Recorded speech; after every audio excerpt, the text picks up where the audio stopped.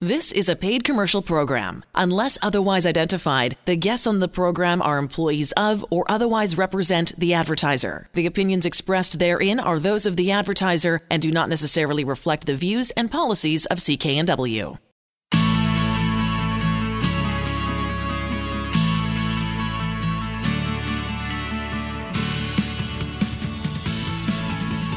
Welcome to Dollars and Cents. I'm Elaine Scollin along with Blair Manton from Sands & Associates. They're experts in helping you get out of debt. So this is a great segment because it's all about Sands & Associates. Who are they? Now, interesting fact, 1990 is when the company was founded, and literally since that day, you have helped thousands and thousands of BC residents get that fresh start when it comes to their finances and getting free of debt. And this segment is all about how professional debt management services can literally be life-changing to somebody who has been struggling to find a way forward and out of their debt. So, Blair, do you want to start by telling us a bit more about Sands & Associates and what you and your team do?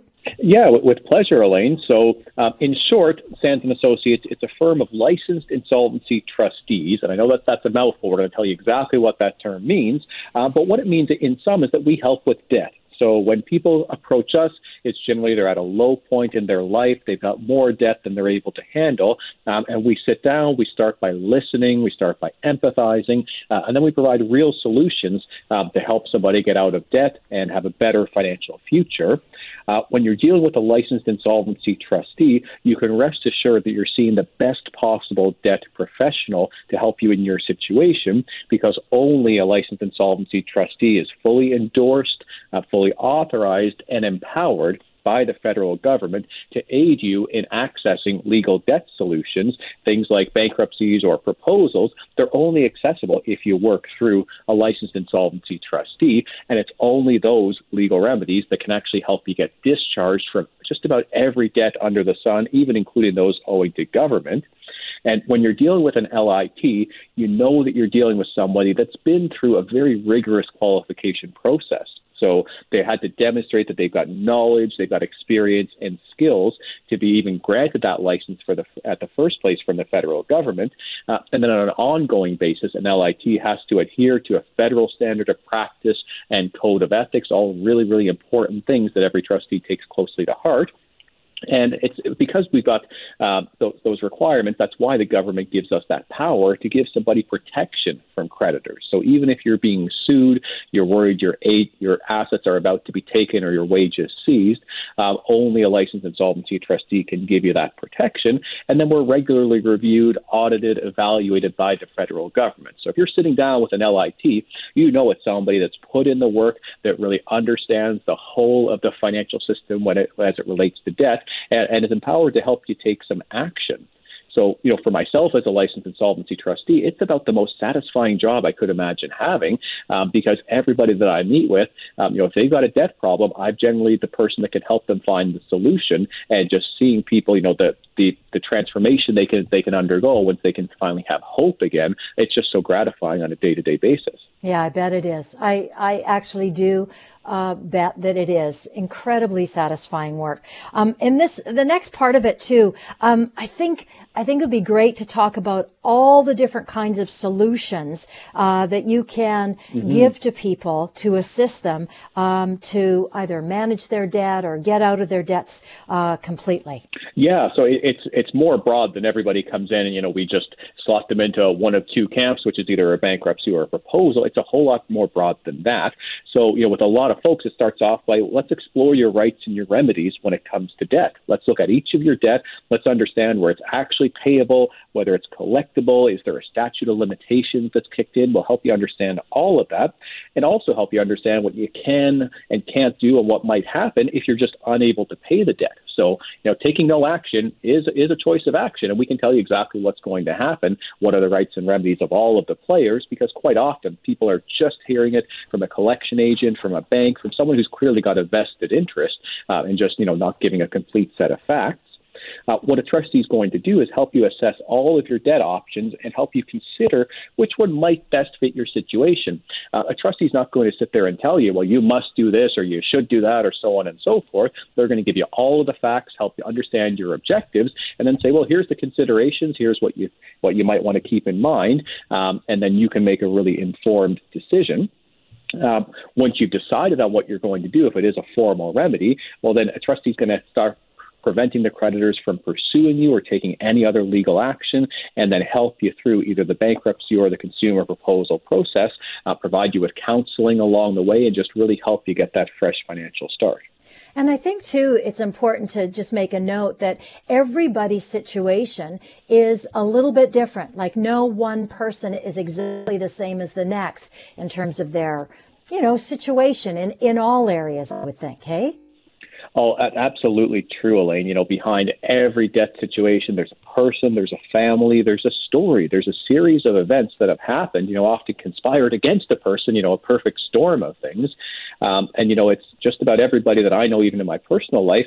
If you had to face a job loss, a marital breakdown, an illness of a spouse or a child, a lot of folks could find themselves in a very difficult financial situation. So, everything that we do, it starts with empathy. It starts with understanding that, kindness, caring, recognizing the dignity of each person.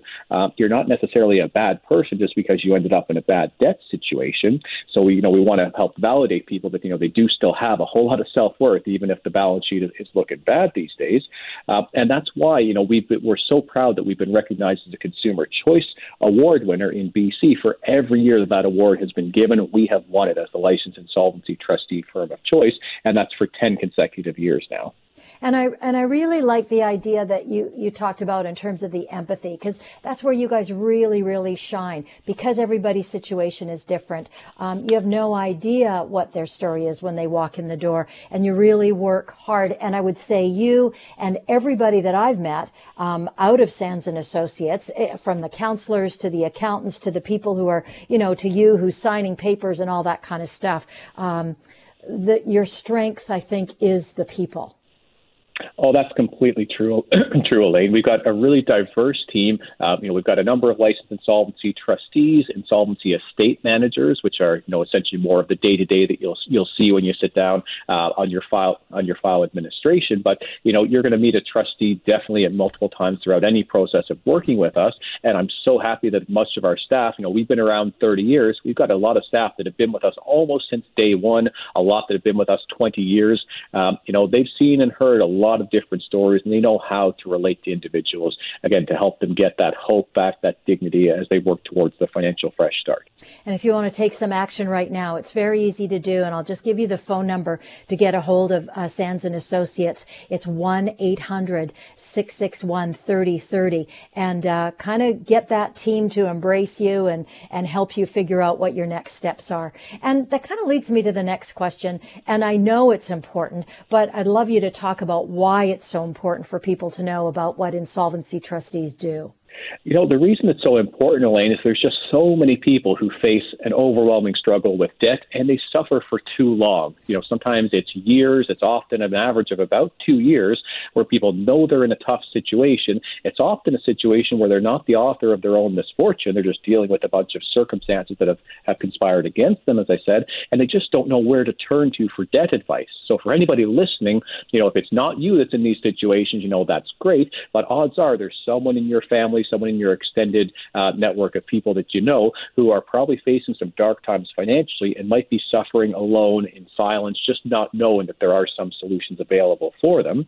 This could be your loved ones, it could be your coworkers, your neighbors, or your friends. And we know that a debt problem can happen to anyone at virtually any time. Like, let's take a look at this pandemic. Who could have seen this coming? Even just 12 short months ago, this wasn't on anybody's radar screen, and now it's been the biggest economic disruption perhaps the country's ever seen.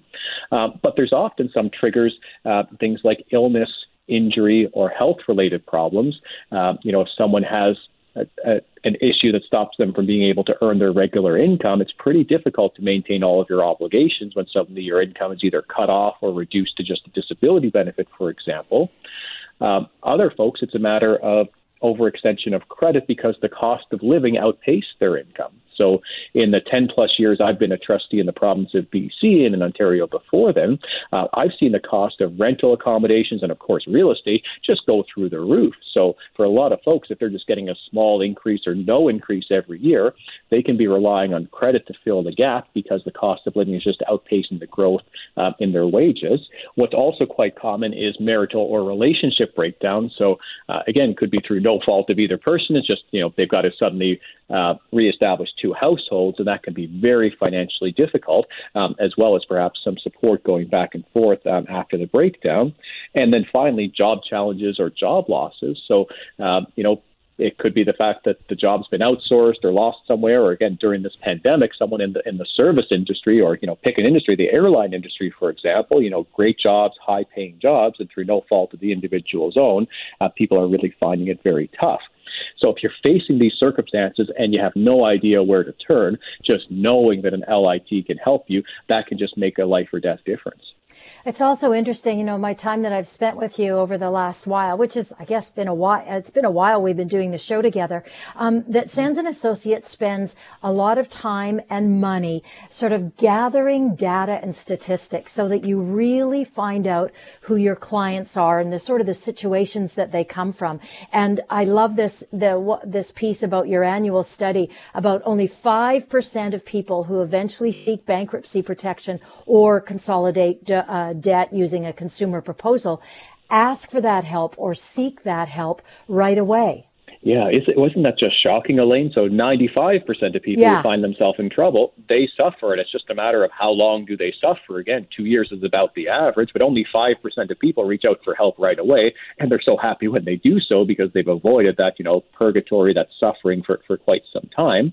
And the reason people wait, for 38% of people in our last study, they thought their situation had no solution. So they just figured, oh my gosh, it's a government debt. There's nothing I can do about that. I already know the answer. And they're just basing that on a false understanding. So anyone who listens to our show long term knows that there's just about no debt that a trustee can't help with. But for 38% of folks, they think there's no solution to their situation. And for about a third of people, 32%, they just didn't know where to seek help. So, maybe they went to their banker and the banker said, well, I'd love to give you a consolidation loan, but I can't approve you. And then they didn't get referred anywhere else. So oftentimes they cope by blaming themselves. Oftentimes people have significant mental health and emotional impacts. They can alienate themselves from others, and there's some physical manifestations of stress as well. It's not healthy to be in fight or flight all the time, and you'd be amazed just how much someone's physical health and their mental health can improve once they've taken that step to deal with their debts. And I know over the time that we've been doing the show, Blair, you talk about people not necessarily having to go into bankruptcy or to file a consumer proposal, but you help them figure out other ways of dealing with the debt. And that's where I want to close this. So if you want more information about how to take the next step, sands-trustee.com is the website, or give them a call at 1-800-661-3030. Get that first free consultation, as well as to find an office near you. You're listening to Dollars and Cents. So I know that a lot of folks that come and see you guys at Sands & Associates, there's somebody else in the picture, like it's them and their partner, but they might be the one that's having the debt issues and not their partner. So this is a great segment. It's about how responsible we are for each other's debts if we're in a relationship or in a marriage. So how much do we need to pay attention to that, Blair? Well, I think it's important really to have the knowledge, because if you have the wrong understanding on this, you might think you're doing the right thing for the overall couple's financial health by just assuming everything is joint and, we should take wealth from one partner to pay off the debts of the other. And you might still want to do that knowing the facts, but for the most part, people are quite surprised to understand the rules here, and then they can make some better informed financial decisions that might mean, hey, one spouse should deal with their debt on their own, with support of the other, that's fine. But the idea of transferring assets between spouses to pay debt, it's something that you really don't have to do. And we're going to talk to you a little bit about that today. So I just want to start off by just giving really simple and straightforward and clear that there is nothing that creates a joint liability for debt simply by marriage, cohabitation, a common law relationship, or anything like that. So very clearly, you are not responsible for paying the debts of your spouse or your partner simply by virtue of, again, marriage cohabitation, or even if one spouse passes on, there's nothing that transfers that liability to the other spouse. And that's completely opposite to what the conventional wisdom is. And I remember, very young in my career, people telling me, you got to be careful when you get married. If you marry somebody, you marry their debt, and vice versa. But it's just not the case. You marry somebody, you marry that person, their debt stays their debt. You don't suddenly take it on as the other partner. Now, do you want to talk about the situations where that isn't the case, where you may get that spousal debt attachment? Exactly, yeah. So there are situations where couples do owe things together, and, it's quite common. So where that can happen, so number one is where you specifically take on a joint liability by co-signing or guaranteeing a debt. So what this normally takes the form of is that you co-signed, you've co-borrowed together on a new account, so maybe a new loan, a new lease, or a co-credit card, or you've decided on an existing account that you want to make that a joint account now. So the statements used to come in one partner's name, one partner had the credit card, for example, and you sit down with the bank and you say, okay, we're now married, I'd like to get a supplementary card, I'd like the statements to be in both of our names. At that point, once you see both names on the statements, it's a joint debt. It's something that is not just relating to one partner. What also can trigger, and this is less common, but a debt can be deemed a family debt after the act of separation or divorce under BC's Family Law Act.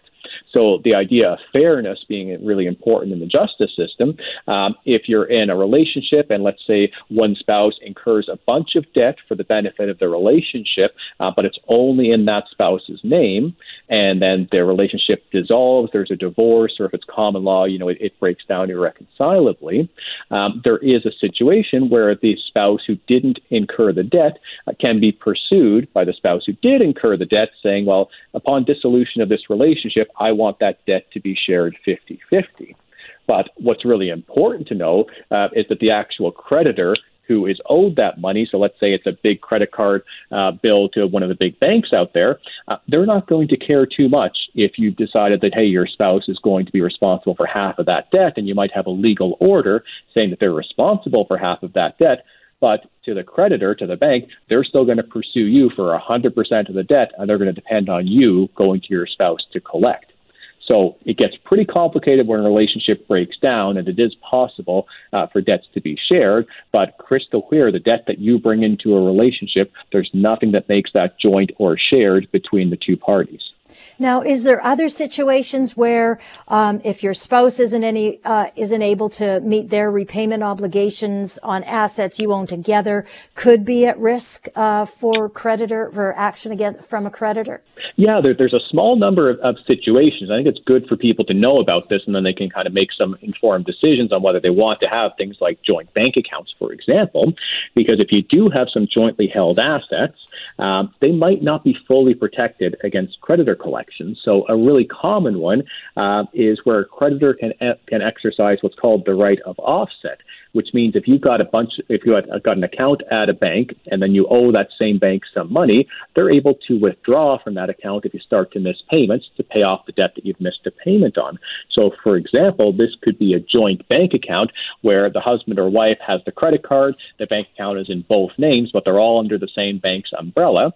So the bank has full rights typically to go into that joint account and take money to pay off that debt, even though it's only relating to one of the parties.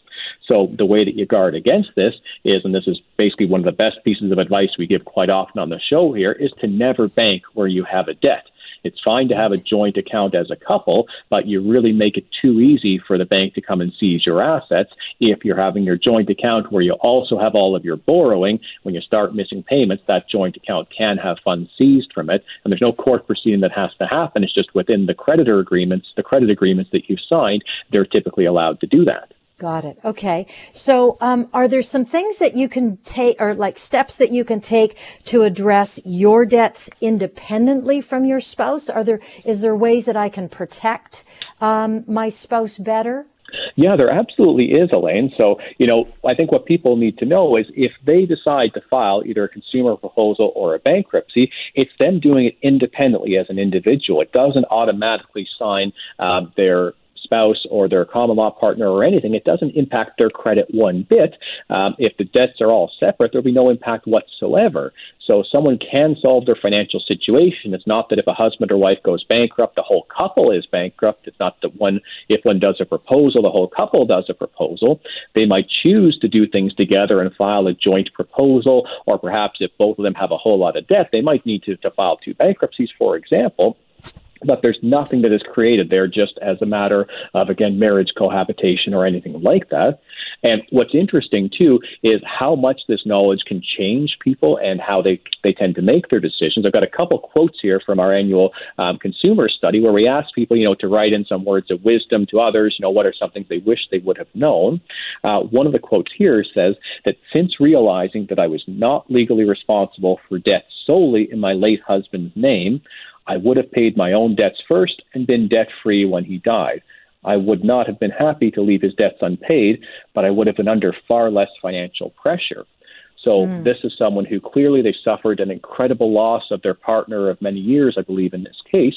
And then they felt that they were so responsible to pay that debt, and it ended up putting them in a very difficult financial situation, which they didn't have to do. The second quote here from a client is, I did not understand that I could have declared bankruptcy and settled my debts separate to my spouse while married. I believe we both shared the debt and had to declare at the same time if we were married. So again, in that situation, that's someone who thought the solution that I want, that's going to really negatively impact my spouse, and therefore I'm not going to file a bankruptcy, so it's going to drag us both down. Where the facts are, it wouldn't have dragged them both down. It would have been one person going through the bankruptcy, emerging stronger on the other side with no impact at all to the other spouse. And that's the same situation if they were to have done a consumer proposal as well, right? You're not automatically bringing your partner into that. That's exactly right. The only impact where there is an impact on a partner is if the debt is actually a joint debt. So in just the last half minute or so that we have here, in the event that the couple incurred a debt together, and then both names are on the statements that come each month, if one person does a consumer proposal or a bankruptcy, the impact is that the other person who's on that account is now 100% responsible. So they've got to continue to make payments. They've got to pay the debt off over time. But again, that's only if the debt was already joint. If the debt is not joint, there's nothing that happens to make it so. And my strong recommendation is for couples to try to keep as much of your borrowing as separate as possible and keep your assets, away from where you have debt, and that's just going to help to protect you as a couple.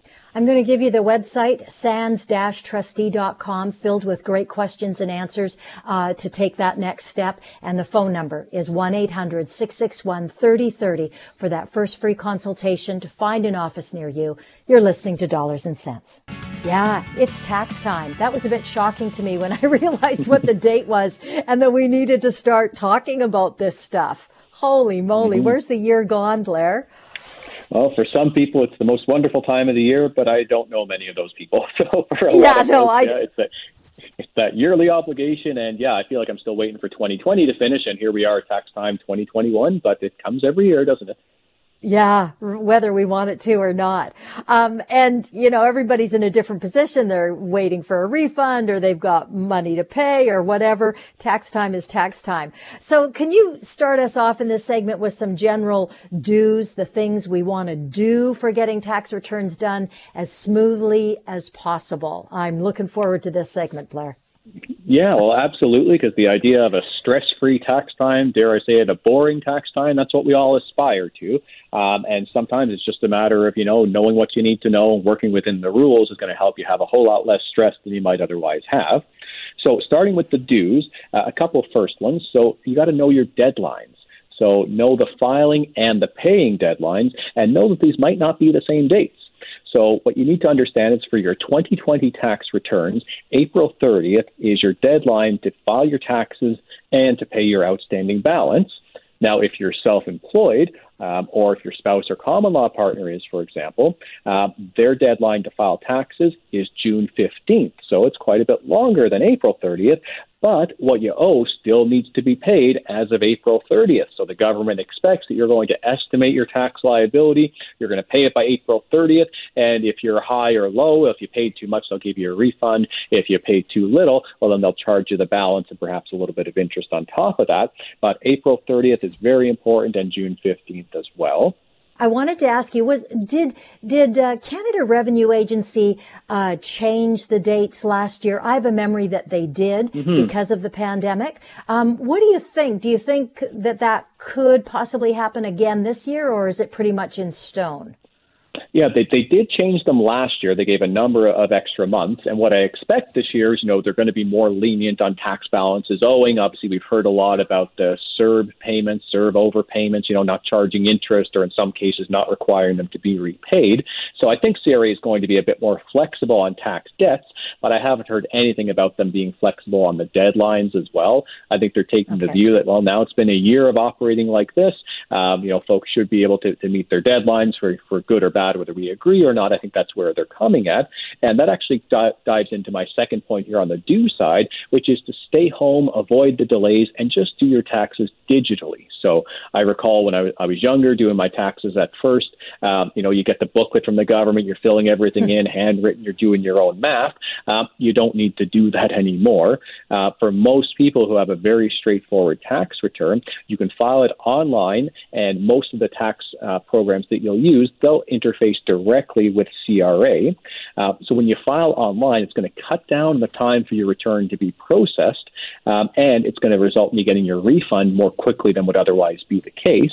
It's also going to be more accurate. There's no chance of you making some math errors or maybe, writing a number that gets transposed differently when the CRA agent is entering it.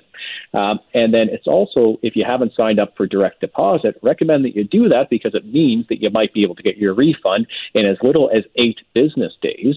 So, we'll see around tax time, a bunch of tax preparing services are saying, file through us and we'll give you your instant refund and we'll hold back, a fairly high percentage of it, sometimes 20 or 30% of it. If it's just going to be 8 days of difference between when you file your taxes and you get the money, you're going to be financially better off by not getting that instant refund and just waiting the 8 days to get 100% of your refund back when you do it yourself. If you're not comfortable filing your own tax return and you've got a relatively simple situation and pretty modest income, if you visit canada.ca, you can check out the Community Volunteer Income Tax Program to get some assistance.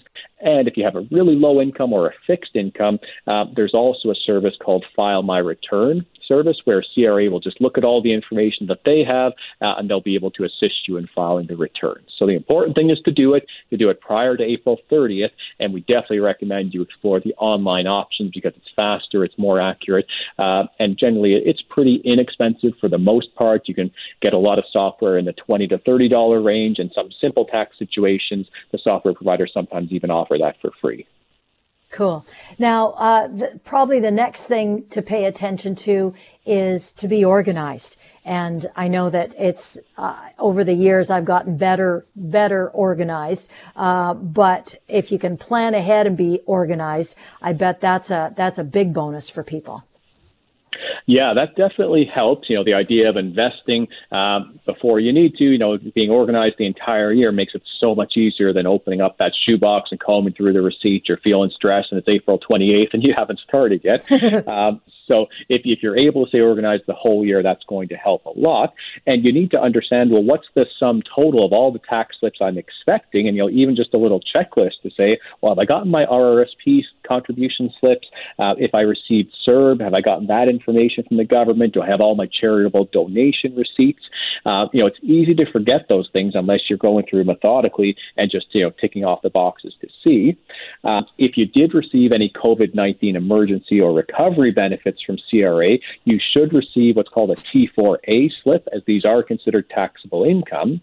And if you've got online access to CRA, which is easier than you think to do, you can even log in, oftentimes using your existing bank. If you do online banking, they can validate your identity that way. You can log into CRA to just get a sense of what tax slips have been uploaded already and check them against what you already have. What about the stuff that we shouldn't do? And I probably fall into this category as well. Well, yeah, and I hope not, but, probably all of us, procrastination is a bit of a human trait here. So the thing that you don't want to do is to file or pay your balance owing late if you can all avoid it. So if you're getting money back, some people say, well, I'm not going to file on time because the government owes me money. Okay, well, that's fine. The government's not paying you interest on that money. So if you want to let them hold it for free, that's one thing.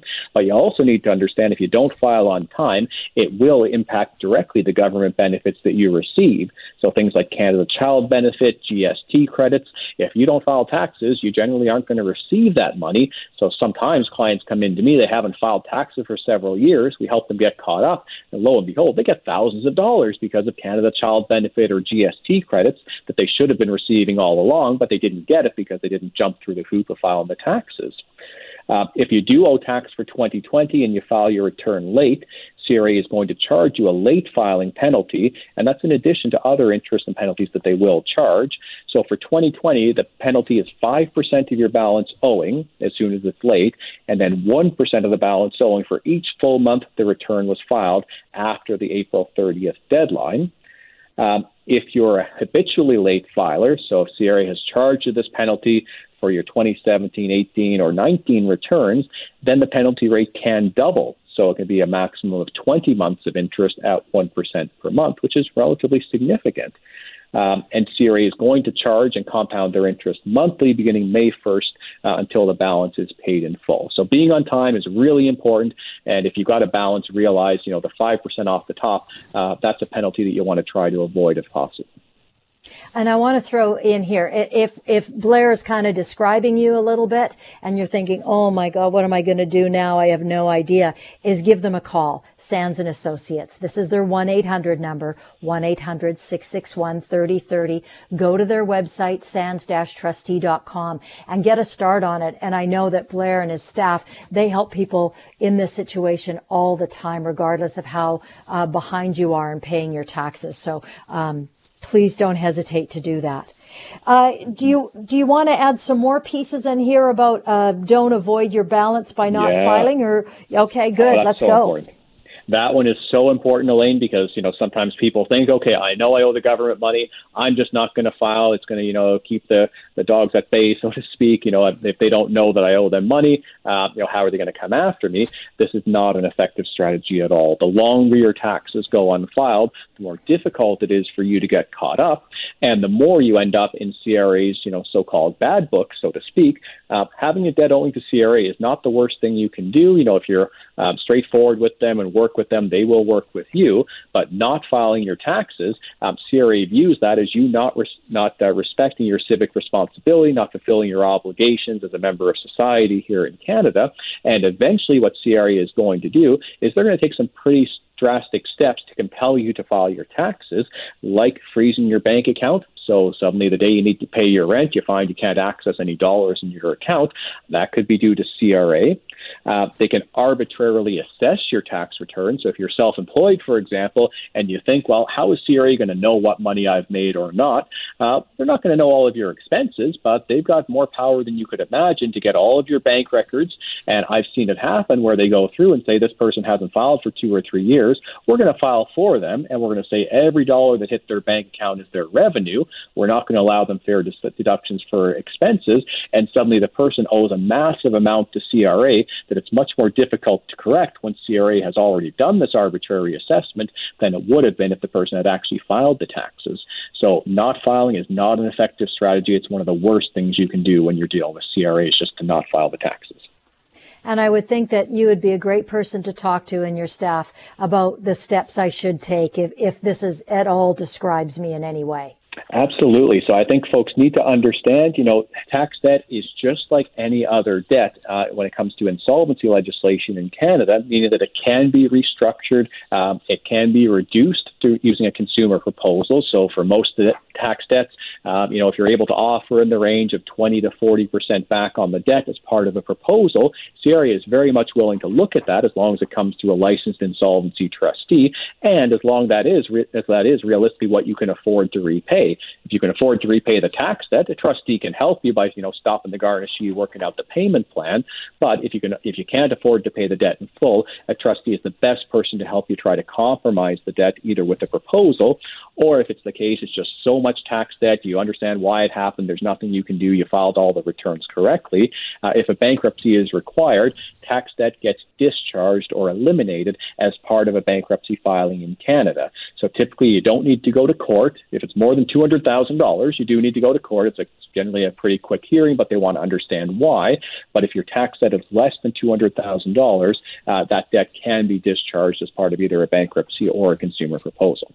There's just so much good information, and it's a complicated. And again, like we talked about earlier, everybody's situation is so unique, and the best thing about Sands and Associates is they'll customize their approach for you to take in all the aspects of the things that you're dealing with and help you move forward. Check out their website. It's sands-trustee.com, and it's filled with good questions and answers on all kinds of topics, including tax debt. Or give them a call at 1-800-661-3030. Again, the phone number is 1-800-661-3030. You're listening to Dollars and Cents.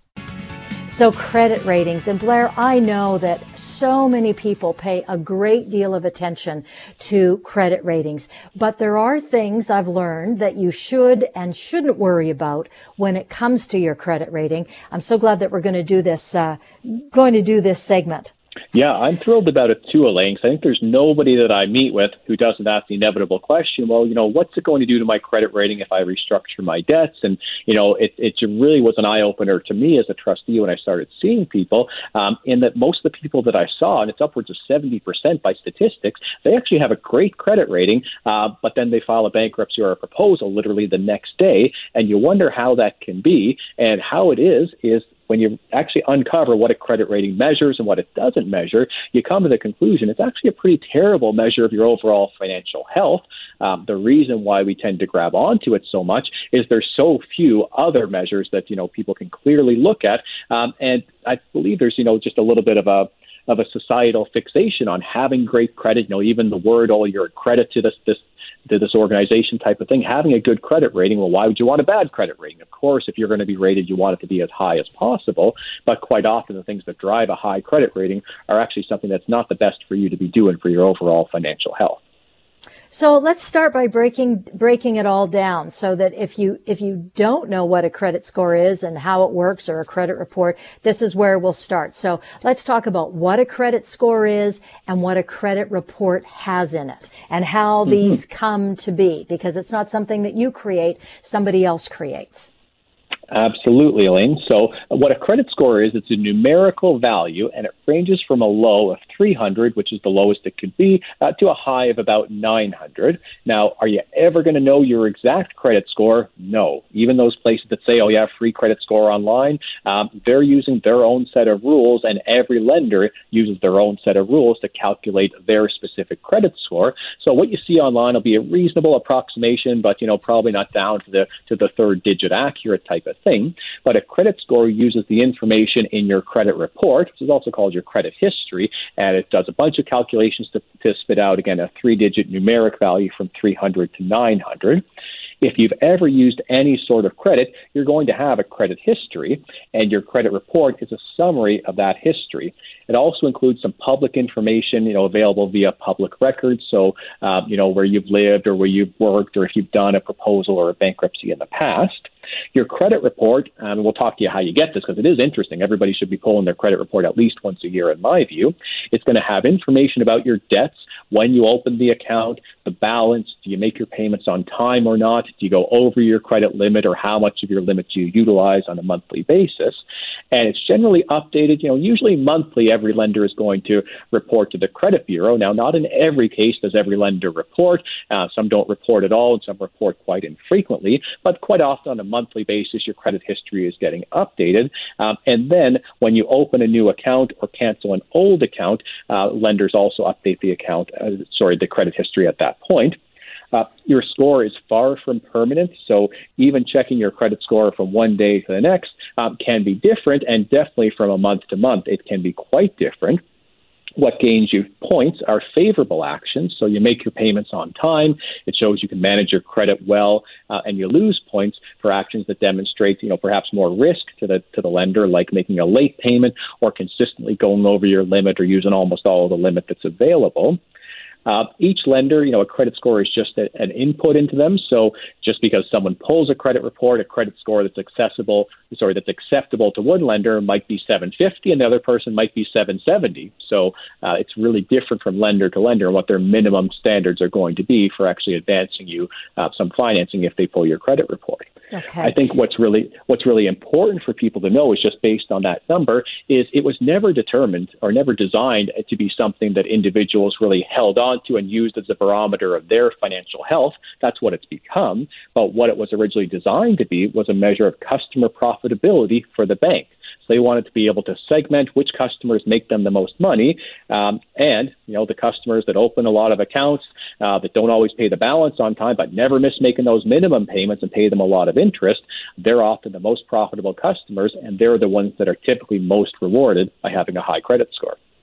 Now, was that the biggest thing that surprised you the most when you really started to learn about credit scores and credit history? Because it still shocks me now when you talk about it.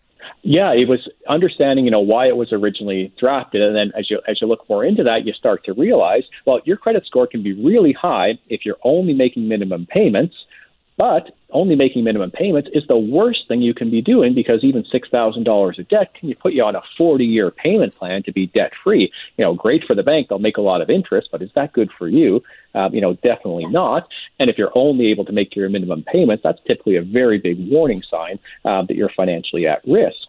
Because we talked about this before. If your credit card statement now gives that total. If you only made the minimum payment, it would take you 5,000 months to pay this off, right? Well, that's true. And Elaine, what was really surprising to me is sometimes you think you're doing the right thing and, ostensibly you are, but you're negatively rewarded by that, so to speak, with your credit rating taking a hit. So, for example, if you close an account, so let's say, and I remember getting this wisdom passed along to me, which unfortunately it's not wisdom, is, hey, if you're applying for a mortgage, the bank doesn't want to see you've got so many accounts that are open, so you should go through and close, accounts that you don't need anymore if they've been around for years. Probably that's a good idea for your financial health. Why keep too many credit accounts open? But as soon as you do that, if you close an account, your credit score can take a pretty big hit because you're losing all the history that was associated with that account. It's like it didn't happen anymore once it's closed. So actually keeping the account open, that's better for your credit score. But why would you think that's, a better thing for your overall financial health to keep active an account that you don't really need anymore? Yeah. What's also interesting is people being denied credit because they don't have a whole lot of history.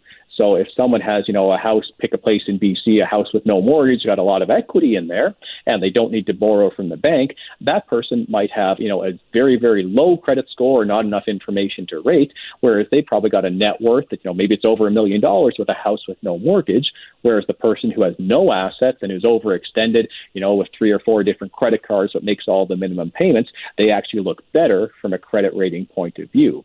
So, I know which situation I'd rather be in. It's the idea of assets with no debt, but a credit score system would say, well, having that debt with no assets, you actually look like a better risk to us. So the person who's way overextended might get the loan better than the person who's got the assets but doesn't have the credit history because they don't need to borrow. Right. So what are the things that that somebody can do to I don't know, help them if they're in this situation?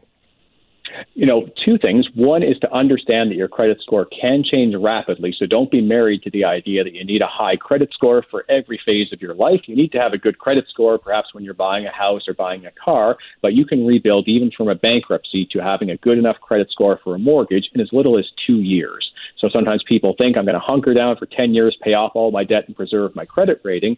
When they do that, they're not able to save money and actually get to that next step of acquiring an asset. So understand that it can change, and sometimes it's better to take a short-term hit for the long-term gain, but also understand how important accuracy is. So a lot of people, once they pull their credit report, they're so surprised to find there's accounts there, there's addresses there, there's employers that they don't have any idea how it ever got in there. And, with 33 million Canadians and data points on each, it's possible for things to get jumbled up, and it does happen. So I encourage everybody to pull their credit report at least once a year, and you can do it online. If you do it online, there's typically a fee. Sometimes during the pandemic, they're offering, free promotions, but the better way I recommend is to do it by mail. So if you access sands-trustee.com, if you scroll down to the bottom and click on Client Resources, we've got credit request information forms. You send it away and you'll get your long-form credit report. You can take a read of it, see all the information that lenders have to view, and just make sure it's all accurate. So whether it's a good or bad measure, you don't want to be unfairly maligned or rewarded for something that's not accurate. And in the last 30 seconds here, I know, Blair, that you do this on a regular basis, and you are shocked at the misinformation that's on your credit report. Oh, almost every time I pull it, I can find something that's not accurate. It's pretty easy to correct. You just send an investigation request for them. They must correct it. But yeah, even my credit, I pull it so often, I'm surprised they still make mistakes, but they do. Yeah, really good. It's important to know that can happen to anybody. Sands-trustee.com is the website.